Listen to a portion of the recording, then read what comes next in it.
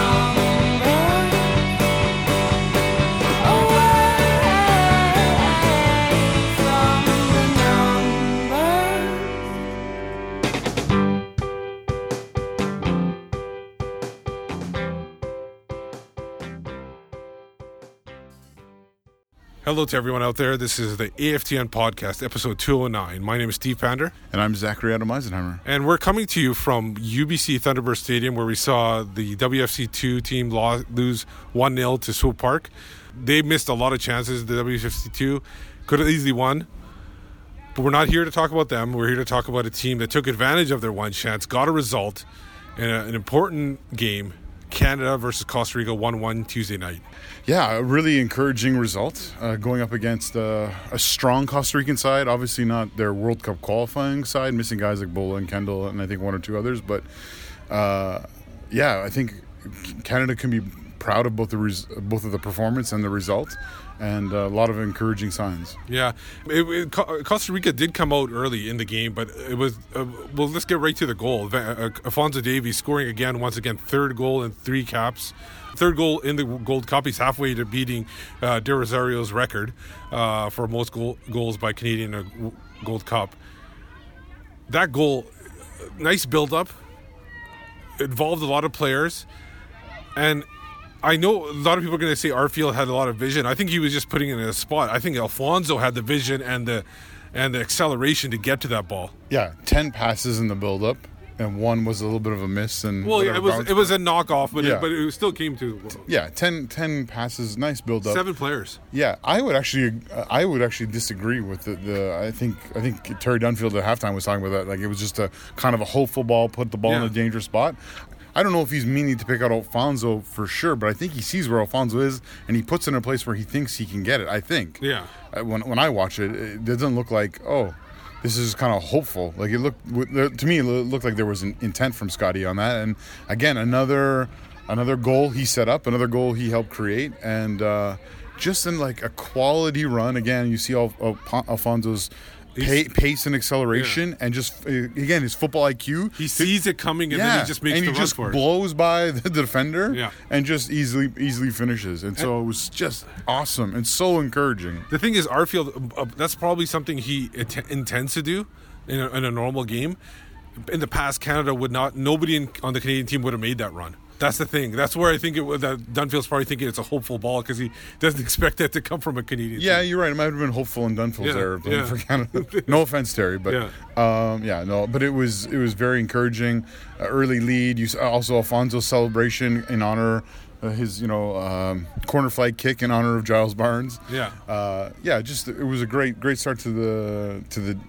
After giving up some chances, a great start to the match for Canada. Yeah, and I thought Canada also, they didn't have any shots on goal except for that one that they scored on. But they created chances. Like, for example, in the first half, Vitora's header in the box, that if he just got a little bit, he kind of backed off the defender, so it made it a little bit more difficult. But I thought that was a good chance. They had a couple of chances in the second half late to even win the game. But they were definitely outshot 10-1 in that game by Costa Rica, who... Obviously, I think rightfully so, the player of the game was Milian Borjan. Yeah, I think Borjan had mostly a good game, and was worth that individual honor. But Costa Rica, did create some problems for Canada, and their goal came from, I think, something that is really avoidable, because it was a set piece, it was a corner, And it appeared like a couple things happened. One, it appears as though Francisco Calvo is. It looks like there's maybe some zonal marking, or there's some part zonal, part man marking happening. Well, Sam had him. Sam had a man on man. He lost him coming around the corner on a pick. Okay. I noticed that. But then I think Vitória was supposed to be, like, he was almost zonal. Yeah, so Sam was man and he was zonal. Yeah, so, and I think the thing is with Calvo is not only did he score there, he had a free header earlier, and then he had one, I think, late in the game, too. Right. So he had, like, 3 times where he could have scored on that. Yeah, and so that was the one problem, is the breakdown in the marking. The second problem is no one is on the back post. There's no player on the back post. If there's a player on the back post, there's almost zero chance that goes in. Yeah. And so that was incredibly frustrating. But obviously, for whatever reason, that was their plan, not to have people on the post. So they paid for it there.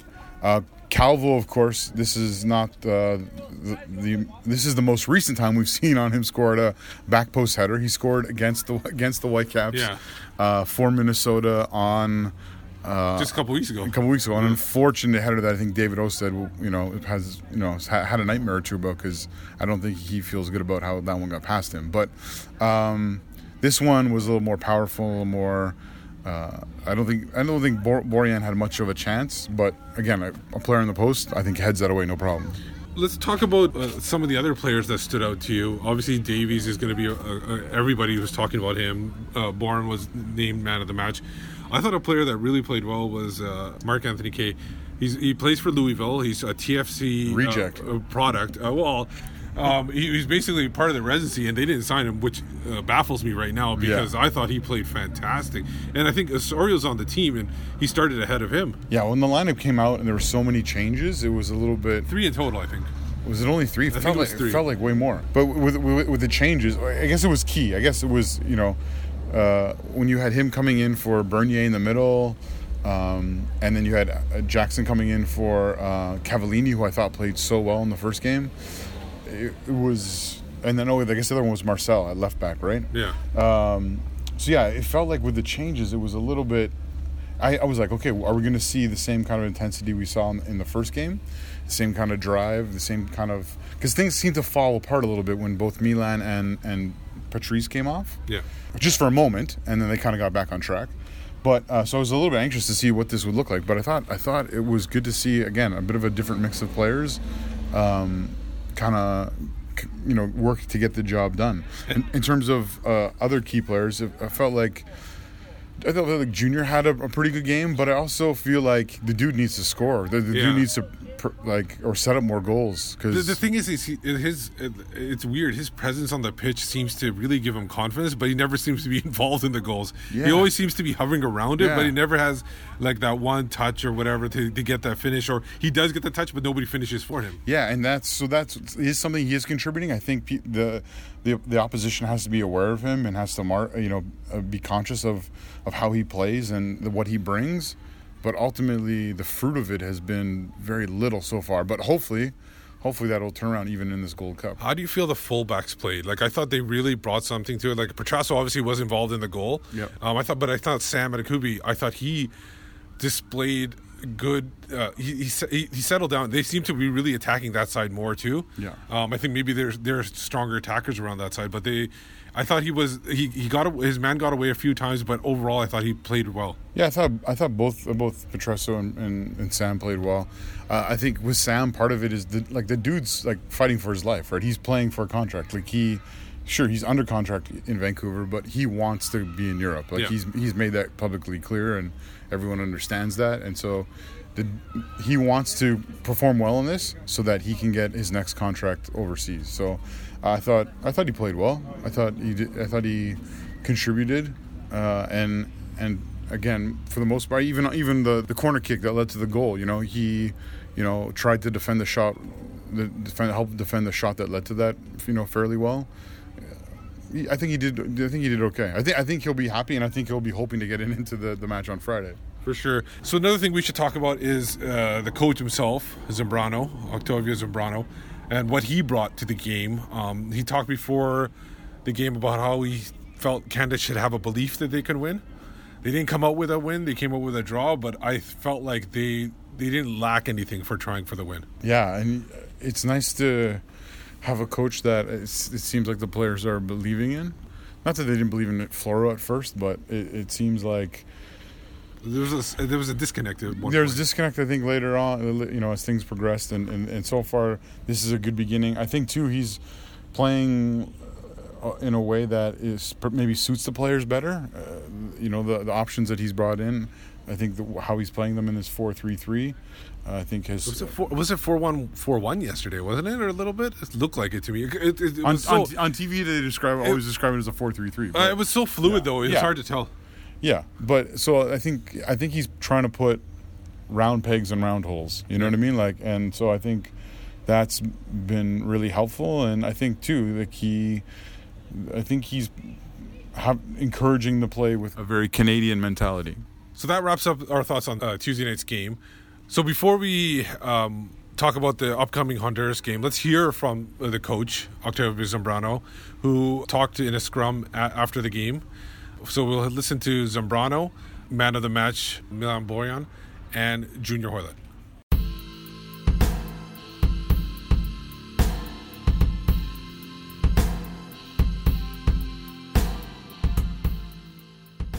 Octavio, a 1-1 draw here against Costa Rica. What are your thoughts after that game? Well, we are, halfway through, and I think, this point puts us in a very good position. In the end, it wasn't a victory; it was a draw, but we will take it. We can ask for more. We're still in first place in our group, and that means a lot for us right now as we look to our third match. Put your faith in a lot of young players tonight. Sam Adekubi, Mark-Anthony Kaye coming into the lineup. How did you think they performed? I think they both performed well. You can see that there is potential for more, and that is the exciting part about them, is that as well as they did, and obviously they made their mistakes because it's part of the learning curve. What I take from it is what can be, how good they can be, and I think their ceiling is quite high, both of them.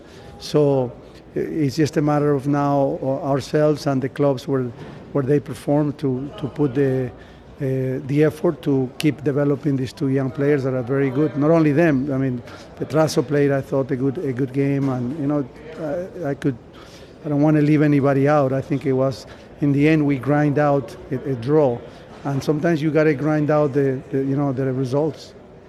It was another eventful night for Alfonso, obviously scoring the goal, but then getting injured in the second half. Thoughts on his performance, and do you have an update on how Alfonso is at this time? He's going to be okay. That's the important thing. These are bruises and knocks that you get when you play this type of games, and he's a young guy, but he's very strong. I think he can withstand enough so that he will be ready for next match. Now, whether we decide to put him in right from the start or, we rotate the guys a little bit more, I know that all of them are eager to play, and we have some fresh legs, and we may just opt to keep him out and see how the game evolves and put him in if needed. Man of the match today. You have fun out there today? Yeah. Oh, wow, thank you. Yeah, it was fun. It's always fun when you play for Canada. I mean, I love coming for the trips and I love playing. So I'm really, really positive about the whole camp and the whole Gold Cup. I think we're going to make something this Gold Cup with a new coach, which is amazing coach, which gives the guys the confidence, gives the spirit for the game. So it's really good. Plenty of saves tonight, but were your defenders able to make it so that you could see a lot of the shots coming your way? Yeah, defenders did a very good job. We received that one goal from the corner kick. That's the whole team's fault. That's how I look at it. It's not one guy, something like that. It's the whole team. We gotta do that. We gotta do a better job on that. But we're gonna get ready for the next game and try to beat Honduras and get the first position in the group. You're in first place right now. That's not something that Canada's experienced too much over recent years. Do you find the team is getting together more and more and tighter group as games go by? I mean, the coach, Zambrano brought a lot of new guys here, young guys who want to show off, who wanna fight. you know, so the team is fighting. Like I said, he put the spirit into this team. He gave us the confidence, and this is most important, you know. And he wants us to play more offensively. So I think we're doing a very good job learning from him, you know. And we're taking every game at a time. And I think this game we showed that we have the future here. Everybody fought for each other like we did in the first game. And you can see the group we have here. We play well together. We go through thick and thin for each other. We run an extra yard for each other, and it shows on the pitch. I think a couple years ago we would have ended up losing that game, but you can see the fight we have and the ability we have to create chances. Yeah, the coach talks about how the team must learn to manage close games, and you allude to it there. What has changed in just 2 games of this Gold Cup compared to perhaps previous editions? I think the players were confident. You can see we work hard in training to be organized, and we work hard off the field in the video room to be organized as well. So I think the players are confident. We have the ability to relieve pressure going forward. It helps the defense as well. And we're not just hanging on, we're there to win as well. So we can see we had chances to win the game, and we end up settling with a point.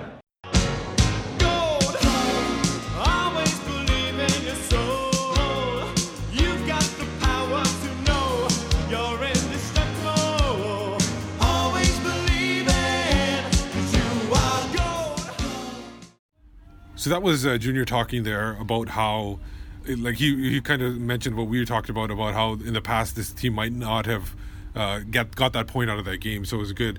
Now looking forward, obviously we're going to be playing Honduras, dreaded Honduras, and they coming off a result of a 0-0 for now. We're not sure how that result's going to go, because as a lot of people know, French Guiana played ineligible player Malouda, who had given a cap by France. So we're not sure exactly what's going to happen. If the game is completely abandoned, it'll be 3-0. If it doesn't happen, then we'll see what we'll see what the results are at that point. But I know it's another thing. What do you make of this French Guiana situation? Like, what should the punishment be for them? Should they even be ever allowed in the Gold Cup again? It's like hard to comprehend how such a situation like gets to this point, right? Like it's. I mean, we all know who Florent Malouda is, but like him being eligible, you know, he's played for France, cap tied, whatever for France. How is he allowed to be registered for the tournament is like one issue. Like, who let that happen? Who at CONCACAF allowed that to happen? Why did they allow it to happen? You know, it doesn't make any sense. And then, okay, it's happened, and then it's determined that he's not allowed to play. They don't play him against Canada because they've been told they're going to forfeit the match. But then they put him in the next game, and no one stops them. No one says, "Hey, by the way, this guy's like." It's hard to comprehend how it's been allowed to get to this stage. Now, where it's going to overturn a match that's already going to be played, and presumably, unless they're punished drastically before Friday's match, they're gonna allow. Well, they said 48 hours or something. They're gonna come up with something in 48 hours, which I don't think will be enough time. Well, that's the thing, though. Is like, why is this having to come up in 48? Like, why was this not worked out ahead of time? Yeah, you know, like it doesn't make any sense, and it's just like it's a bit of a stain on CONCACAF, right? And I feel bad. What else is new? No, usually I'd say, who cares? It's CONCACAF. Yeah. But now CONCACAF is run by Victor Montaliani. Yeah, and I have. I have a lot of respect for Victor Montaliani, and he's representing Canada in his role, and so you want the image of CONCACAF to change in his time, and maybe this is an early stumbling block or an early hiccup in that or whatever, but like it's unacceptable. Like this should not be happening at this level of football, and there should be consequences of this, not just for French Guiana, but for whoever inside like said, "Oh yeah, this is okay," or "Oh yeah, we'll deal with this later." "Oh yeah, we'll make a decision 48 hours later." Like that's not good enough, and there should be consequences for that. Maybe this will show Victor who he needs to get rid of, and show who, because obviously it's fallen on him, but there are people lower than him that should have been dealt with this faster. Yeah, and ultimately, punishment-wise, you can dock them. You know, they tied a game 0-0. taking away 3 points or whatever, giving them a 3-0 loss is not a big deal. Yeah. I think the punishment needs to be monetary. Yeah, I think so too. Maybe just take their prize money or whatever. Well, if you hurt the FA financially, they won't try and pull this kind of thing in the future. And the thing is the concern is for everybody. Well, a lot of people is if they do this abandonment where it's 3-0, might be for all 3 teams, all 3 matches, and then Alfonso could lose his goals, his 2 goals, which would be awful. And then the other thing is, CONCACAF probably feels a little hamstrung because they probably don't want to stop them from playing their last game if they're going to play Maluda again, because they've already sold tickets to a doubleheader. Exactly. And then they're going to face frustration or request for refund or whatever. And all those upset Chelsea fans too that want to watch them. There you go. So let's get back to the game. Right now, Canada is at the top of the group with 4 points. How do you feel they're going to approach this match against Honduras? Do you think they go for the win? Obviously, everybody goes for a win, but do you think there is more strategy to do that? I've listened to some people talk about, what is the best case scenario in terms of who Canada would play in the quarterfinals, potentially and where they finish, and then the semifinals as well, and what is the better matchup and all that kind of stuff. You want to avoid Mexico to the final, blah, blah, blah. You know what? I don't think they have a choice. I think getting out of the group is the most important thing. Right. And I think trying to win beyond it's a game we need to win, like the emphasis on going out and trying to beat Honduras in this competition is hugely important. You look back on the first World Cup qualifier, at BC Place in the last round of World Cup qualifying. It wasn't the most beautiful game, and the goal was awkward. Yeah. But we won 1-0, and it was a huge momentum builder or starter for the side in that ultimately unsuccessful campaign. But it was a huge thing to beat Honduras, right? Yeah. Because in the previous World Cup qualifying campaign, a draw at home. Yeah. A draw at home was the reason why we didn't go through. Yeah, exactly. Because the 8-1 loss, a lot of people, that's the one that stands out. Yes. But it was that draw at home. Yeah. If they got that 3 points, it would have been a different story. And so playing Honduras in a competitive match like this is something we need to get a result here. We need to go for the win here. Yeah, for sure. And so they have not had good results so far. If you watch the game against French Guiana, they're still scoreless. They haven't scored yet. Yeah, it was not a good football match. Yeah. It was not good. And I don't know if that's partly because they were like, who cares? Yeah, they're playing an eligible player. We think we know what's going to happen here. Yeah. But it was just not a quality match, and they did not play well. Even, their better players like Romel Kyoto and Elise, or Ellis, as Michael would call him. Yeah. I think I called him that too. Yeah. So they have some dangerous players that we know about, but they're not in good form, and I think Canada really needs to take advantage of that.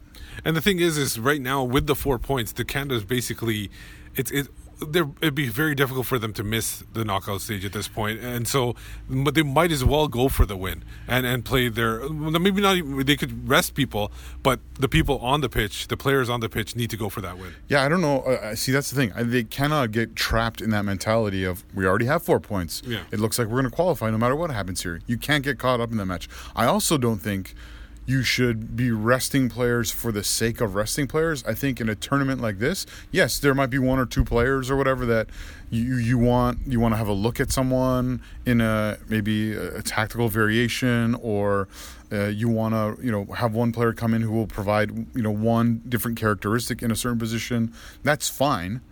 But I don't think they can be like, let's rest 2 or 3 guys. Yeah. Let's rest them because we're worried about the quarterfinal. I think there's in these kind of tournaments, it's about building momentum. Yeah. And they're so short and so quick.